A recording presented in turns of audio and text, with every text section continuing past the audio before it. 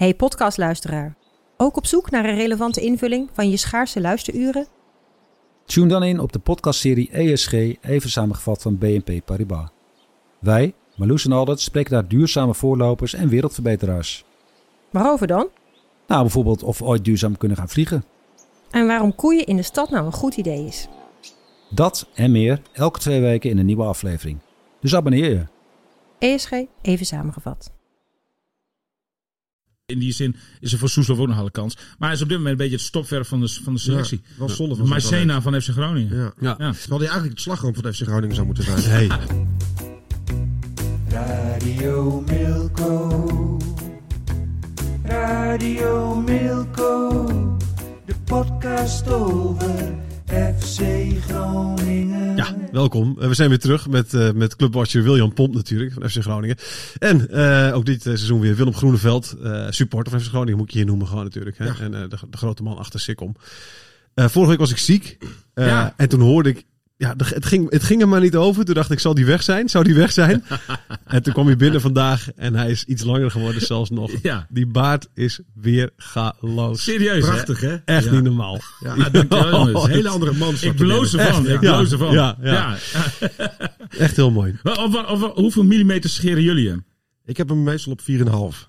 Oh, 4,5 ja. En jij Thijs? Ja, ik probeer, maar het is voor mij een heel irritant ding namelijk. Dus heel vaak dan haal ik gewoon het ding eraf en dan ga ik gewoon zelf zo'n beetje langs tot ik per ongeluk soms een hap eruit neem. Ja, dat is dan zonde. Maar heb jij een Philips, een Brown of een Remington? Ik heb een Philips. Goed dat je 3 merken noemt. Ja, maar ik ben dus mij aan het oriënteren op de baatrimmersmarkt. Ja, Philips One Blade heb ik. Oh ja, die heb ik gezien. Maar die mesjes moet je af en toe vervangen, hè? Die heb ik net toevallig gekocht. Het zijn dure mesjes. Ja, 30, 32 euro of zo. Nou, ik heb nu de 3 voor 40 of 50 euro. Ja, oké. Maar je kan er wel een tijdje mee, want je scheert dus ook minder vaak, hè? Zo moet je het ook zien. Ja, nee, zeker. Ja. Willem dan? Philips, Remington of Brown? Ik had de Philips, ik ben alleen het snoertje kwijtgeraakt. Oh. Ik heb een nieuw moeten kopen. Ja. En ik heb snel eentje bij de Blokker gekocht van het eigen merk. En die doet het eigenlijk net zo goed. Oh, oké. En die is een stuk goedkoper. Die is goedkoper zelfs dan 3 nieuwe mesjes voor de Philips. Maar die dingen, hè, scheren ze ook glad, zeg maar? Ja, ook. Ja. Als je gewoon dingen afhaalt, dan scheren ze ook glad. Ja, dus ook op de stukjes waar het inderdaad, hè. Ik zie dat je het mooi bijgewerkt hebt eronder. Hieronder, ja. Is dat wel goed? Heel goed. Ja, oké. Dat is precies goed zo. Je moet ook een beetje weer spelen. Hoe dieper je hem doet, hoe minder dubbele kin je krijgt. Ja, en ook hoe minder het kriebelt. Ik doe het ook voor de kriebel, zeg maar. Want hier heb je dan het meest kriebel. Ja, maar dat gaat wennen. Dat gaat wennen. Het is alsof ik een puberzoon heb. Dat gaat wel wennen, jongen. Ja, dat gaat wel wennen. We zouden ook een baardpodcast kunnen maken. Hè? Zou daar markt voor zijn? Weet ik niet. Ik denk dat we daar alle 3 net een te matige baard voor hebben, zeg maar. Maar dan nodigen we Maral Grun uit als vaste sidekick. Ja, die heeft echt een enorme baard. Ja, die is een hele mooie baard. Ja, echt. Het was heel grappig. Hij werkte voor de sportsvereniging en ik schrijf ervoor. En vorig jaar kwam hij met kerst, of 2 jaar geleden, mij een cadeautje brengen namens de sportsvereniging. Oh, het was alsof de kerstman zelf langskwam om een cadeautje te brengen. Nou, maar daar is hij uitermate geschikt voor. Hij heeft ook zijn kapsel heel goed bij aangepast. Ja, hè? Nee, Alfred heet hij eigenlijk. Hè? Maar dit ziet er bij Alfred zeer goed uit. Ja. Over de wedstrijd dan maar. Hè? Want zullen we het daar gewoon niet over hebben? Nou, dat is ook op zich wel lekker. Dit hadden er ook 10 kunnen zijn. Het vond het wel bijzonder. Hè? Op rapport bij Jan Mendega, de analist. Het hoogste cijfer is voor de man die er 6 keer 6 tegen kreeg. Een 8 voor Rips. Ja. Opmerkelijk, hè? Zo kan het soms zo gaan. Maar Jan en ik die namen op de perstribune. Dat doen we dan vaak aan het eind van de wedstrijd even het rapport door. En ik was volledig met hem eens. Eigenlijk met elk cijfer. Was wel mooi. Eigenlijk oude tijden herleefden. Ik heb natuurlijk jarenlang met Jan alle stadions van Nederland afgereisd. Om FC Groningen te volgen. Hè? En toen was ik min of meer bij hem in de leer. Ik ging altijd mee voor het tweede verhaal. Nu mag ik het hoofdverhaal schrijven sinds een paar jaar. Maar ook toen deden we het rapport ook wel vaak namen samen door. Daar zaten we eigenlijk altijd op 1 lijn. En dat was nu eigenlijk ook voor alle cijfers gold dat. Misschien had de Wierik achteraf nog ietsjes meer verdiend. Omdat hij ook bijvoorbeeld de lange bal gaf voor het enige doelpunt dat gemaakt is. En dat was een hele mooie lange bal. En daarvoor... hij heeft al een 6, hè? Ja, maar dan had hij een 6,5 vermogen hebben voor mij. Want juist de Wierik mag je belonen voor een goede opbouwende paas. Hè? Ja. Was ook op getraind. Een lange bal op Strand Larsen. Strand Larsen de voorzet. En was eigenlijk een aanval uit het boekje, zeg maar. Dat is wel opmerkelijk wat je zegt. Want Wormoed zegt dat had ik wel geen lange ballen meer. Maar dat is nu op getraind. Ja, dus. Nou ja. En misschien is het tegen Ajax ook wel het enige wapen, zeg zeg maar, waarmee je iets kan uitrechten. Ik denk niet dat je moet proberen om over het middenveld naar de andere kant te komen tegen Ajax. Ik denk dat je dan weinig kans verslagen hebt. Ik denk dat er überhaupt weinig kans verslagen was tegen dit Ajax. Sowieso. Wat je ook deed. En toch gaat na 10 minuten dan je hart wel even overslaan. Want dan denk je van, godverdorie, dat zal toch niet waar zijn. Niemand had erop gerekend, want het had ook al 2-0 of 3-0 kunnen staan op dat moment. Maar goed, dat wordt het toch een idee. En dan is er toch iets van wat geloof of zo. Ja. En die 8 van Verrips, om daarop terug te komen. Ja, weet je, Verrips die heeft gewoon nog heel veel ballen uitgehaald. Ja. Want als die de helft van de reddingen niet had gemaakt, ja, dan was er echt een monsteruitslag uit de bus gekomen. En dan had je echt een mokerslag gehad. Ja. En nu is het een tikje voor het vertrouwen, zeg maar. Ja. Hè? Want dat is het natuurlijk wel. Want 6-1, ja. Ik pak even mijn tas erbij, want ik heb net nog even nagezocht. Ja, pak je tas erbij. William pakt nu een bruine leren tas. Ik ga nu opschrijven wat hij allemaal doet. Hij haalt de flap open. Gaat nu de rits open. Labeltje. Bij Ajax krijg je altijd hele mooie persinformatie. Heel boek. Een heel boekwerk krijg je altijd bij Ajax. Dat is de enige club waar je dat zo uitgebreid krijgt, een persmap. En ik denk vanochtend, ik was even... Mark-Jan Flederis belt mij. Kan ik die op de... Dat moet je op de luidspreker doen. Ja. Mark-Jan. Hey, ik moet jou wel even direct wat zeggen, want anders is het flauw. Want wij zitten in de opname van de podcast. Radio Milko, jouw favoriete podcast. Ja. En je staat nu op de speaker. Dus aan jou doen we het live of zal ik je straks even terugbellen? Nee. Ik heb verder niks te melden, dus ga lekker verder met je podcast, joh. Oké. Nee, ja, verder niks te melden. Maar ik ga je wel terugbellen straks, hoor. Nee, ik hoef niet in de podcast. Nee, dat dacht ik al. Nou, dan hangen we nu op en dan bel ik je straks terug. Okay. Gewoon privé, weet je? Ja, oké. Tot straks. Jo, hoi. Yes, Hij klinkt niet blij. Nee. Hij klinkt echt heel zagrijnig. Heb je wat gedaan bij hem? Nou, ja. Hij zit te kritisch in de krant vanochtend. We hebben vorige week wel even een klein akkefietje gehad. Overigens is dat...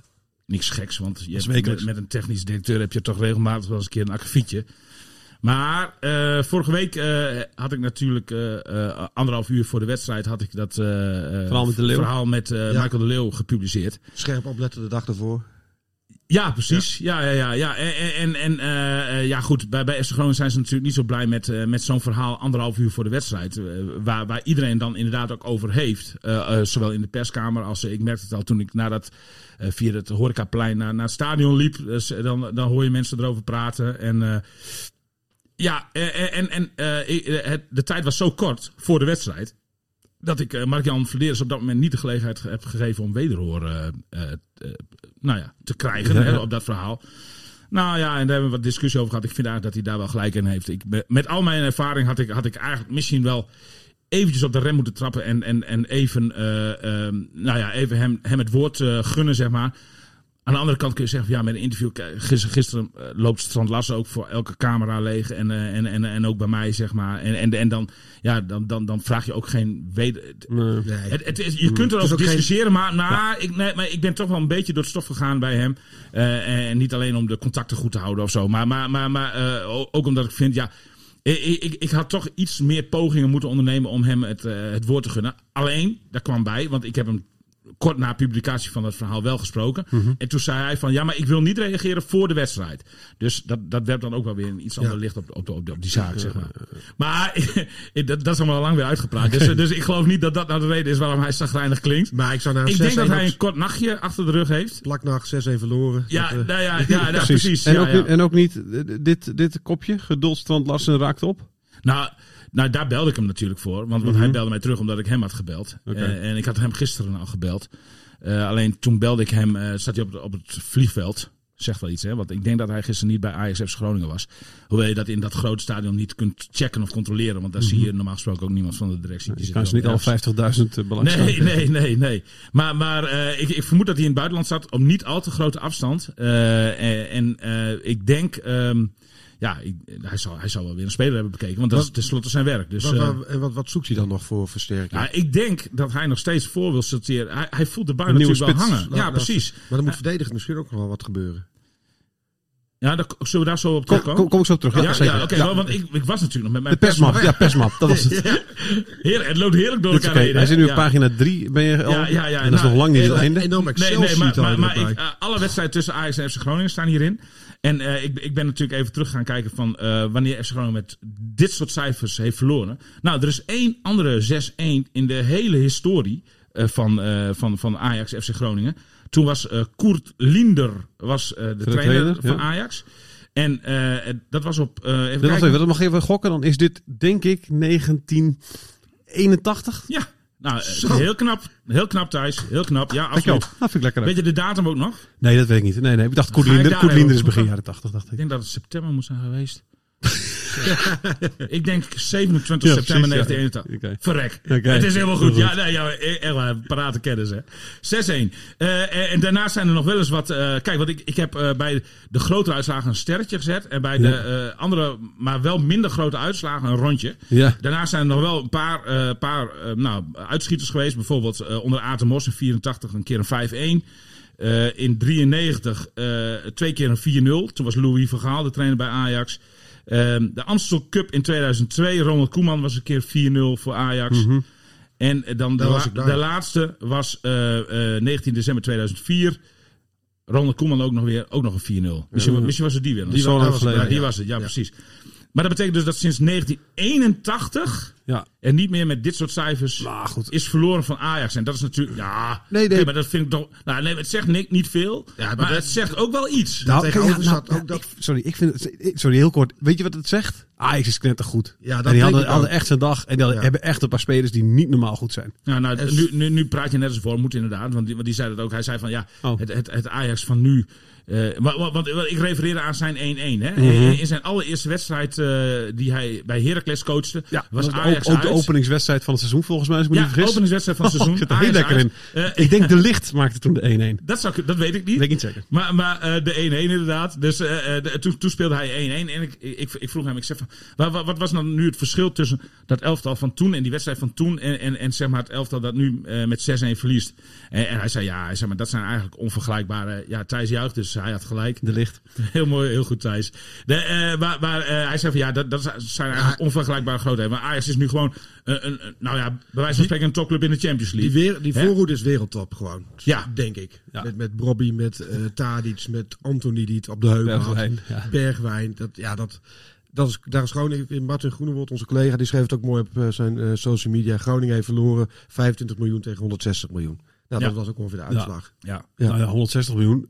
160 miljoen was het voor betaald hebben. Maar Anthony is eentje de helft van die 160 miljoen tegenwoordig al. Hè? Die kun je verkopen voor 80 miljoen. Als United nog een klein beetje meer in paniek raakt, dan... Wat een weergaloze voetballer. Nee, maar weet je, echt daarom, ongelooflijk. Dus ik denk niet dat je heel veel in die zin kan zeggen. Wat ik wel even wil benoemen... Meta, joh. Ik had zo'n meelijden met Meta. Ja. Ik had hem na de tijd nog eventjes gesproken in de mixzone in de Johan Cruijff Arena. Ja, die jongen, hij stond er wel redelijk cool in. Maar je zag ook wel dat hij... de beduustheid in zijn ogen zag je ook wel, zeg maar. Die wist niet wat hem overkwam waarschijnlijk. Nee, joh. En hij vertelde... Hij zei van ik heb nog nooit zo'n goede tegenstander gehad in mijn hele leven nog niet. En ik heb... Oh, Thijs, ga je het voorlezen? Ja, hij is... De Meta zelf toonde zich na een half uur na de wedstrijd nog onder de indruk. Hij is veruit de beste tegenstander waar ik ooit tegen heb gespeeld. Gaat over Anthony dus. En dit was ook veruit het beste team waar ik ooit tegen heb gespeeld. Voor mij zijn het waardevolle lessen. Ja, precies. Prima. Wat ik wel bijzonder vind, dat ging even over...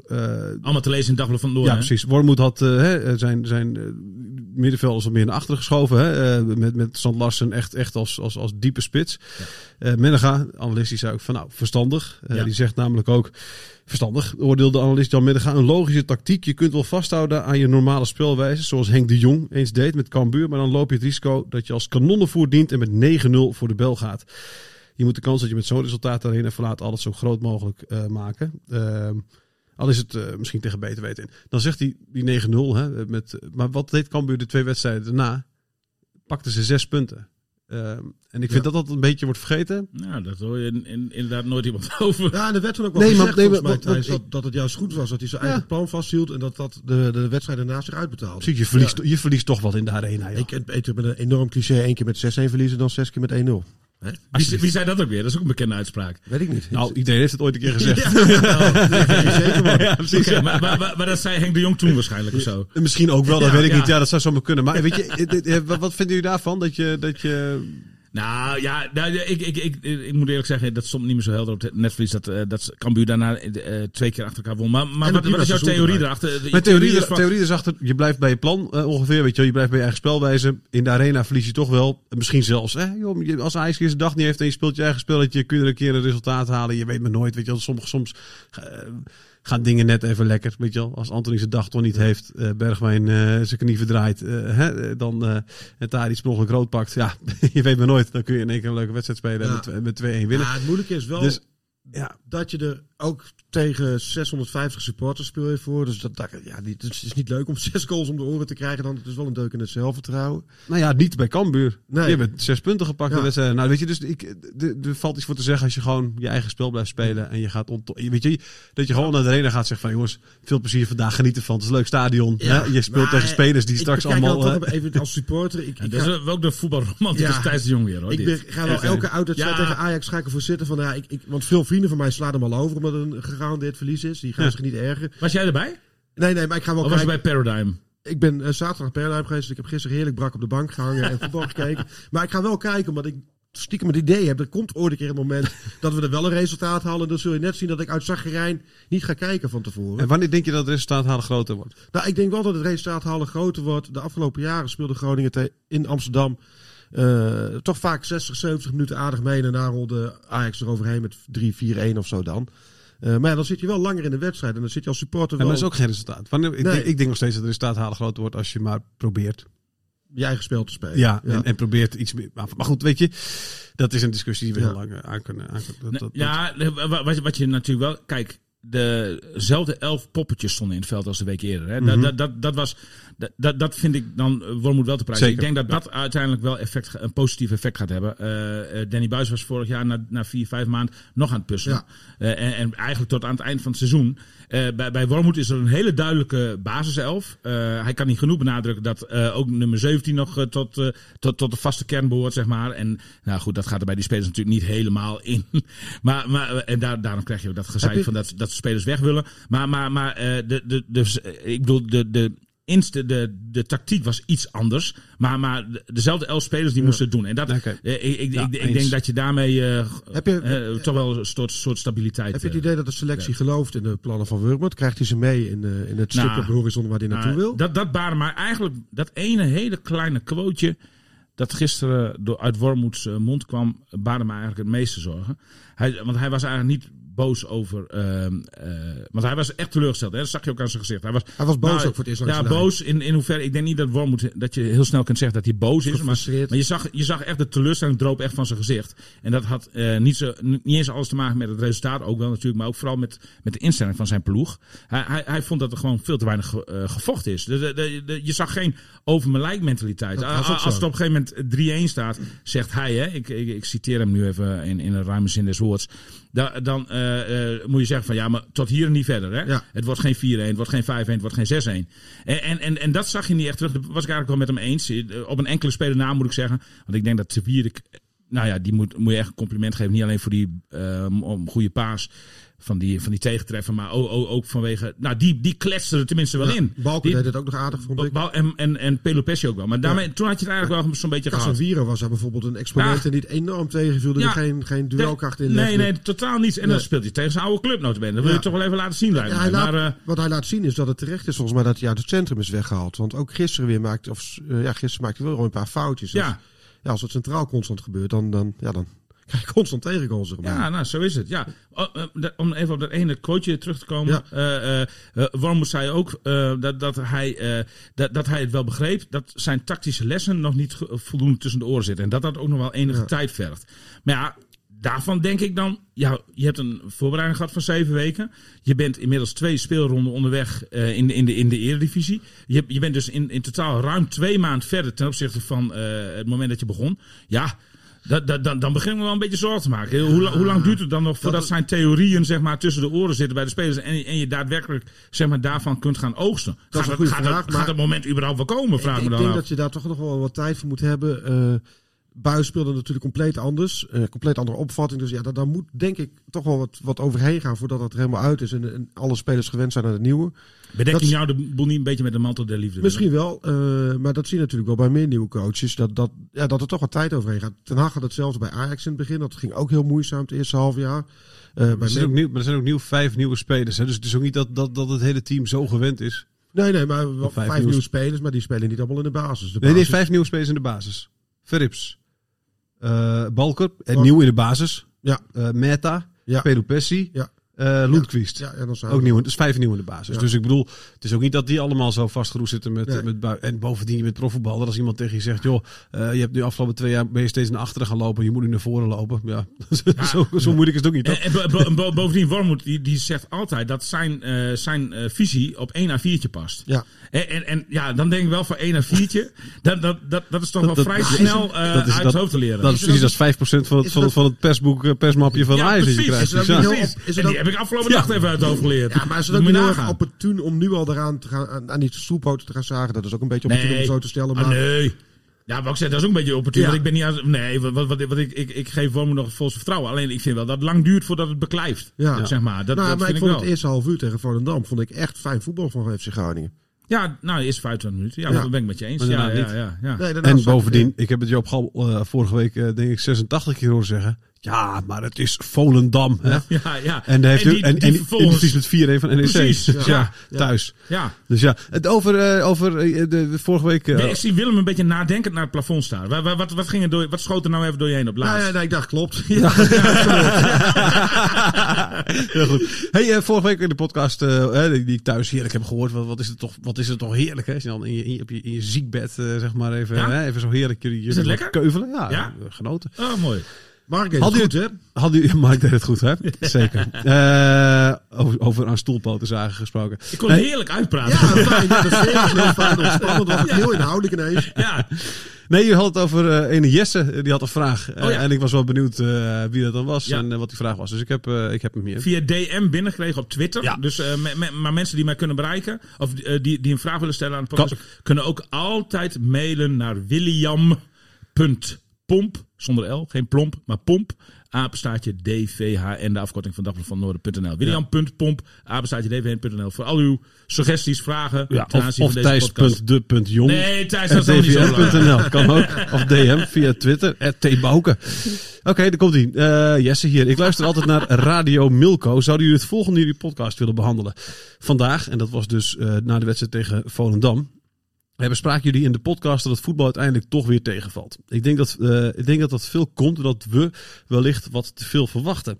Maar ook dat andere teams aantrekkelijker lijken te spelen. Heracles bijvoorbeeld voor vorig seizoen, waarin ze degradeerden, speelden ze met ogenschijnlijk mindere spelers en minder geld leuker voetbal. Onder Buis leek elke andere club leuker te spelen dan FC Groningen. Enfin, ik denk dat een groot onderdeel hiervan is het centrale duo van FC Groningen. Nu al jarenlang staan daar types als Te Wierik en Dammers. Goede verdedigers, maar trage en wat mij betreft geen goede voetballers. Mede doordat zij er staan, kan de FC niet hoger op het veld staan. Ze zijn simpelweg te traag, pasen niet voldoende en draaien te langzaam. Daardoor is de bal minder vaak voorin te vinden en ontstaat er dus minder spektakel. Ik zou voorstellen bewegelijke types daar neer te zetten. Moeilijkheid, die zijn duurder en moeilijker te halen, dus ik weet het. Maar goed, zou je dit willen bespreken in de podcast? Ben benieuwd hoe jullie erover denken. Groet van Jesse. Bedankt Jesse voor je bericht. Volgens mij werd het net al, wie zei dat van jullie twee? Ik zou eerder achterin wat halen. Willem. Ja, daar sluit dit naadloos op aan, denk ik, of niet? Wat zou jij dan achterin halen? Wat mij wel een interessante optie... Er zijn 2 interessante opties wat mij betreft op dit moment, die ook niet al te duur zijn. Maar niet voor de lange termijn. Zeefuik speelt totaal niet bij Hertha. Bungelt daar echt. Maar is geen centrale verdediger natuurlijk? Is geen centrale verdediger. We hebben wel echt een goede rechtsback. En dat missen we ook. Casemiro valt daar toch behoorlijk tegen. Casemiro moet niet rechtsback. Casemiro moet gewoon echt centraal achter. Die zou je dan terug kunnen. En dat is een goede centrale verdediger. Ja, maar die moet dan wat vertrouwen hebben. En die moet je ook misschien wel foutjes laten maken en daarmee bezig gaan. En die kun je ook nog achter de hand houden. En Univar van Ajax voorin. Geen diepe spits, maar wel een speler die op de flank goed kwijt kan. En ik denk dat voor elke club onder de top 3 een absolute aanwinst qua creativiteit in ieder geval. En qua doelgerichtheid. Durf. Ik ben nooit zo, maar dat is een beetje een algemene stelling. Nee, ik vind 1 of 2 huurspelers is niks mis. Maar terughalen van spelers. Daar ben ik nooit zo ver van. Ik ook niet. Bij Te Wierik is dat ook niet helemaal goed gegaan. Maar bij Zeefuik is wel een van die mannen waar ik een uitzondering in zie. Het is wel echt een beest die wel gewoon zijn niveau weer haalt, denk ik, bij FC Groningen. En een echte FC Groningen speler ook. En ook een speler waar het publiek van hield. Maar die moet je huren dan? Of? Ja, misschien kun je hem ook wel kopen. Maar hij zit op een zijspoor bij Hertha. Hij speelt helemaal niet. Ik denk dat hij bij Hertha wel een stukje meer verdient. Precies, en dat hij dat ook wel fijn vindt. Ja, dat denk ik ook, ja. Maar dan kun je voor een huurconstructie gaan. Ik begreep dat Utrecht er ook al achteraan zit.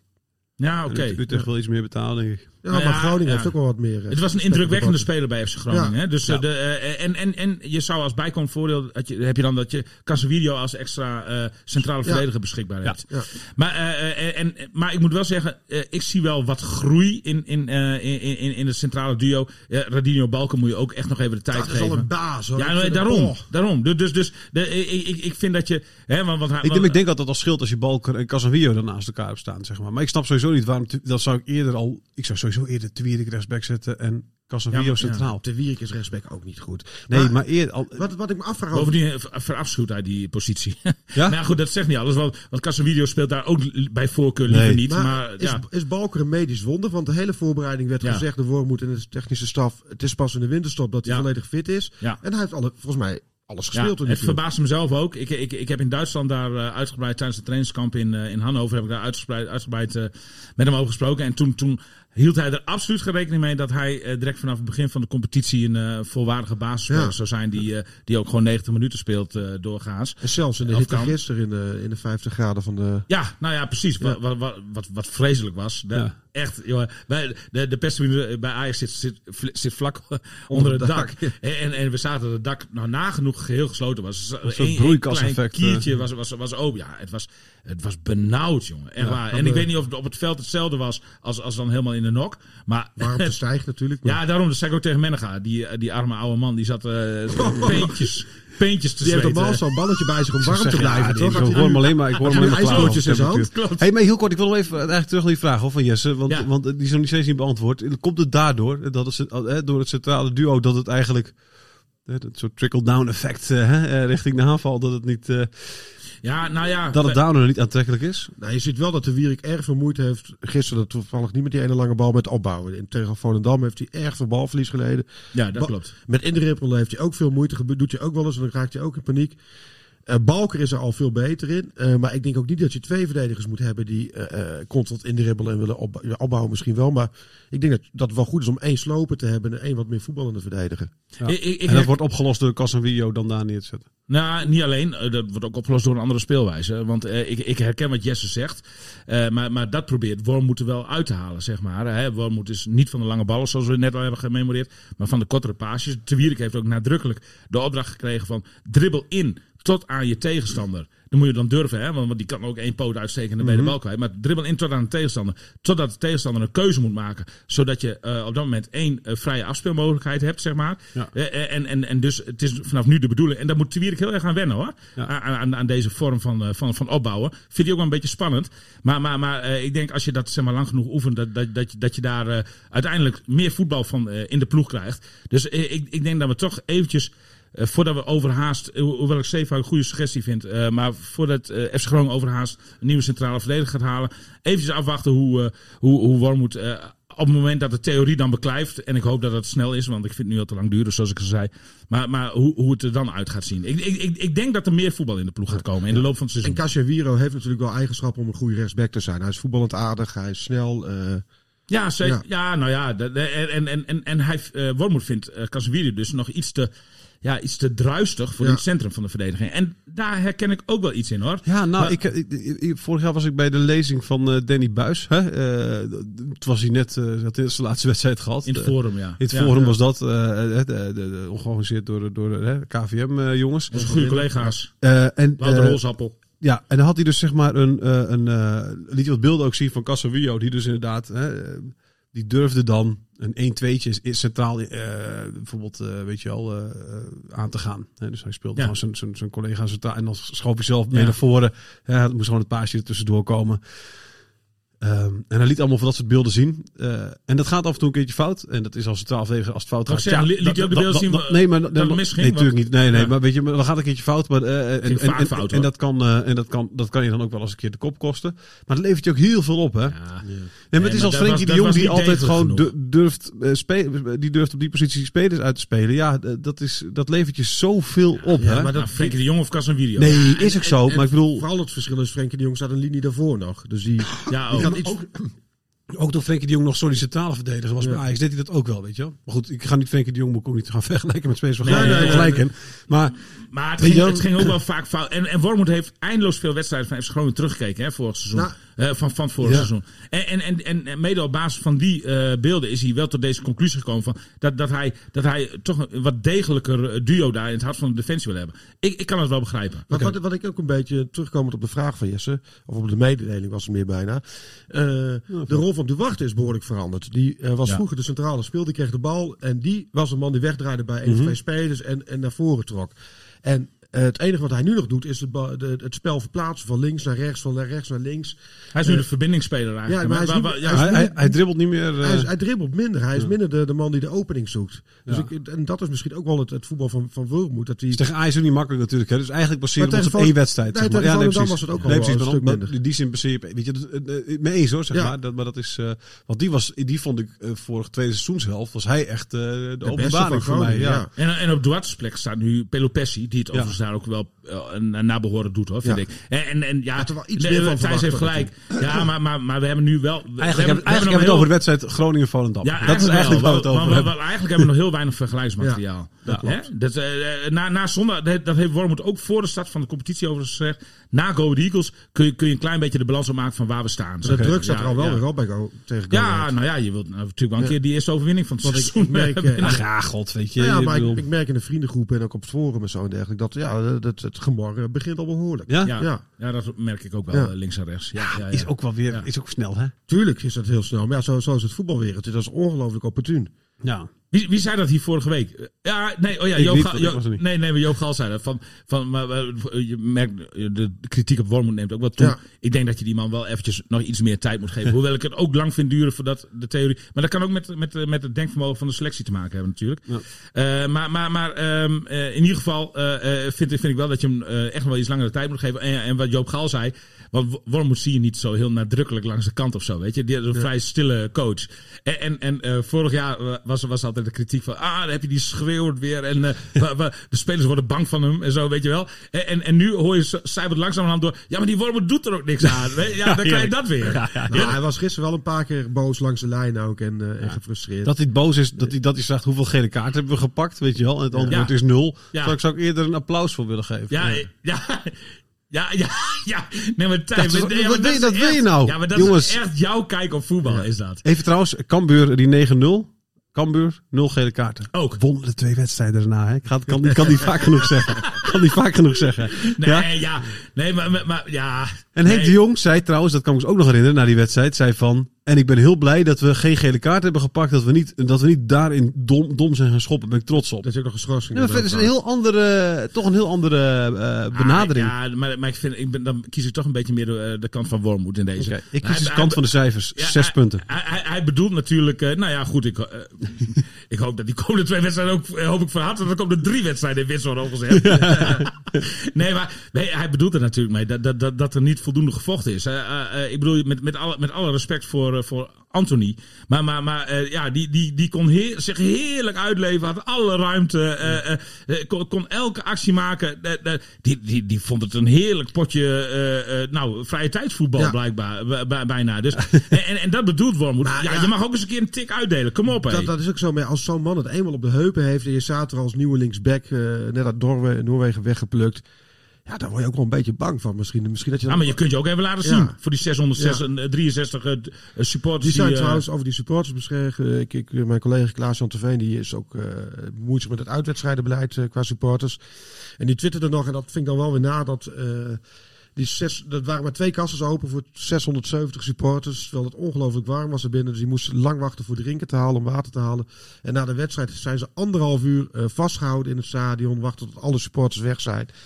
Zonder dat ze naar het toilet en zo mochten. En dan denk je, ja, dat is wel leuk, 670 supporters erbij. Maar dan moet je ze ook wel een beetje netjes ontvangen. En dan gaat het toch wel vaak mis in Nederland. Bij elke club. Ja. Waarvan akte. Ongeveer. Waarvan akte, ja. Tot slot wil ik nog even hebben over... De ontvangst van de pers wil ik ook nog even een klacht over doen. Want er waren heel veel broodjes kroket lagen er. Ja. Maar die lagen eigenlijk al, zeg maar, al 1,5 uur Heel voor lang. de wedstrijd. Ja, waardoor die broodjes... Je hebt het soms ook wel eens bij de Febo of zo. Dan trek je een klepje open en dan voel je aan het broodje van... Gadverdamme, dat is hard geworden. Ja. Weet je, sommige mensen vinden het lekker een beetje crusty of zo.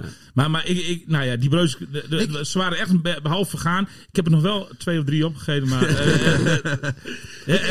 toch wel een kleine klacht van mijn kant voor de ontvangst van de pers. Even in aansluiting op wat jij zegt. En ik wil nog even naar de nummer 10 positie. Klinkt wel heel verwend. Het is Strand Larsen, heel kort. Nou, nummer 10, doe maar. Nummer 10, nou ja, daar speelt Lundqvist nu. Maar moet Soeslof daar niet gewoon gaan spelen? Want ik vind Lundqvist nog niet een toegevoegde waarde. Een toegevoegde meerwaarde is maar ja, hij voegt niet heel veel toe. Het is Geen inbreng, zegt Jan Minnegaard. Geen inbreng. 4. Precies, maar voetballen niet, maar ook qua strijd niet. En dan heb ik toch liever een pitbulltje als Soeslof daar staan. Je hebt 4 kandidaten, hè? Je hebt Lundqvist, je hebt Iran Doest. Dat is eigenlijk kandidaat nummer 2. Ja. Nee, dat is kandidaat nummer 3. Want nummer 2 is eigenlijk Orhan Mangoen. Die viel er ook niet goed in gisteren. Viel niet goed in. En dan heb je inderdaad Soeslof, waarin hij dus Wormoed geen team ziet op dit moment. Maar die wel kandidaat is in feite natuurlijk. Iran Doest speelt ook een beetje rechtshalf tegenwoordig als hij erin komt. Ja. Waar die ook niet uit de voeten kan. Nee. Nou ja, goed. Ja, maar de balans begint maar wel Willem, we hebben Soeslof vaak genoeg op die 10 positie gezien natuurlijk. En toen was het ook niet veel. Nee, klopt. Maar Dus het is wel een talent die ik graag ik ook. wat meer tot ontwikkeling zie Ik heb juist het idee dat Soeslof eigenlijk op 6 misschien wel oké is. Zeg maar. Ja, daar komt hij ook niet meer tussen. Dan heb je de Wart en de Pessie. Dat is net Soeslofs probleem. Hij is op veel te veel posities is hij... Nou, hij is een beetje de nieuwe wie hadden we? Bakuna, weet je wel? Die ook overal Leandro Bakuna kan ook overal spelen. Uiteindelijk is met Bakuna allemaal goed gekomen. Ja. Dus in die zin is er voor Soeslof ook nog alle kans. Maar hij is op dit moment een beetje het stopverf van de selectie. Wel zonde van Mycena van FC Groningen. Ja. Terwijl hij eigenlijk het slagroom van FC Groningen zou moeten zijn. Mooi. Maar dat vind ik echt een hele mooie dit. Ja, prachtig. Ja. Strand Larsen, je hebt hem dus gesproken. Hij begint nu een beetje te buiten. Ja, het begint een beetje onrustig te worden natuurlijk. Hè? Ja. Is ook wel begrijpelijk. Nog 2,5 week tot aan de sluiting van de transfermarkt. Hij heeft zich tot dusver echt als een gentleman gedragen. Hè? Continu was zijn antwoord van... Ja, mijn voorkeur heeft een transfer. Ik wil graag weg. Maar als ik bij FC Groningen ben, dat is echt absoluut geen straf. Ik ben graag bij Groningen. Ik woon graag in Groningen. En wat mij betreft, als ik deze baan als voetballer niet had... en carrière moest maken om mijn schaapjes op droog te krijgen... dan bleef ik mijn hele leven in Groningen. Daar komt het een beetje op neer. Ja. Ik vertaal het een beetje vrij. Maar gisteren had hij zich heel duidelijk voorgenomen om na Ajax... toch even wat van te zeggen. Ja, dan weet je natuurlijk, alle persvertegenwoordigers van heel Nederland zijn daar. Alle camera's zijn op hem gericht. En ik denk dat hij ook van tevoren wel even met zijn zaakwaarnemer hier overleg over heeft gehad. Ja. Maar eventjes de duimschroeven aandraaien, zeg maar. En dat deed hij nog steeds heel netjes, hoor. Overigens. Ja, okay. Maar hij zei wel van dat hij het onbehoorlijk vond van FC Groningen. FC Groningen... Respectloos, toch? Respectloos. Dus, maar er zijn afspraken over gemaakt, toch? Dat heeft de Deris een paar keer aangegeven. Dat hij tot de laatste oefenwedstrijd tegen Osasuna voor 10 miljoen weg mocht. Of 11 miljoen, weet ik niet precies. Die bedragen... Ik daar zelf ook... Ja, wil ik zo meteen nog even terugkomen. Daarna zou het bedrag omhoog gaan, gaandeweg de deadline dichterbij komt, et cetera. Ja. En daar is Larsen met de zaakwaarnemer toch bij geweest en akkoord gegaan. Ik word wel een beetje... Osasuna, maar Osasuna is natuurlijk passé. Dus nu gelden er andere regels. Ja. Eigenlijk is gewoon nu vanuit FC Groningen de inzet. We houden Strand Larsen nog een seizoen. Ja. En hij heeft een nieuwe aanbieding gekregen. Verbeterde aanbieding. Jij zei vorige week 6-7 ton, dacht je aan.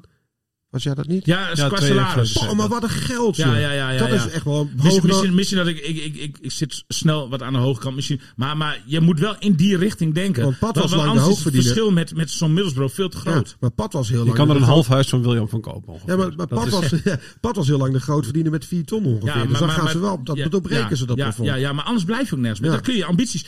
Als jij op dat salarisplafond zit, kun je ambities nooit waarmaken. Maar toch zou ik zeggen, weet je, dat doe je stapsgewijs, hè?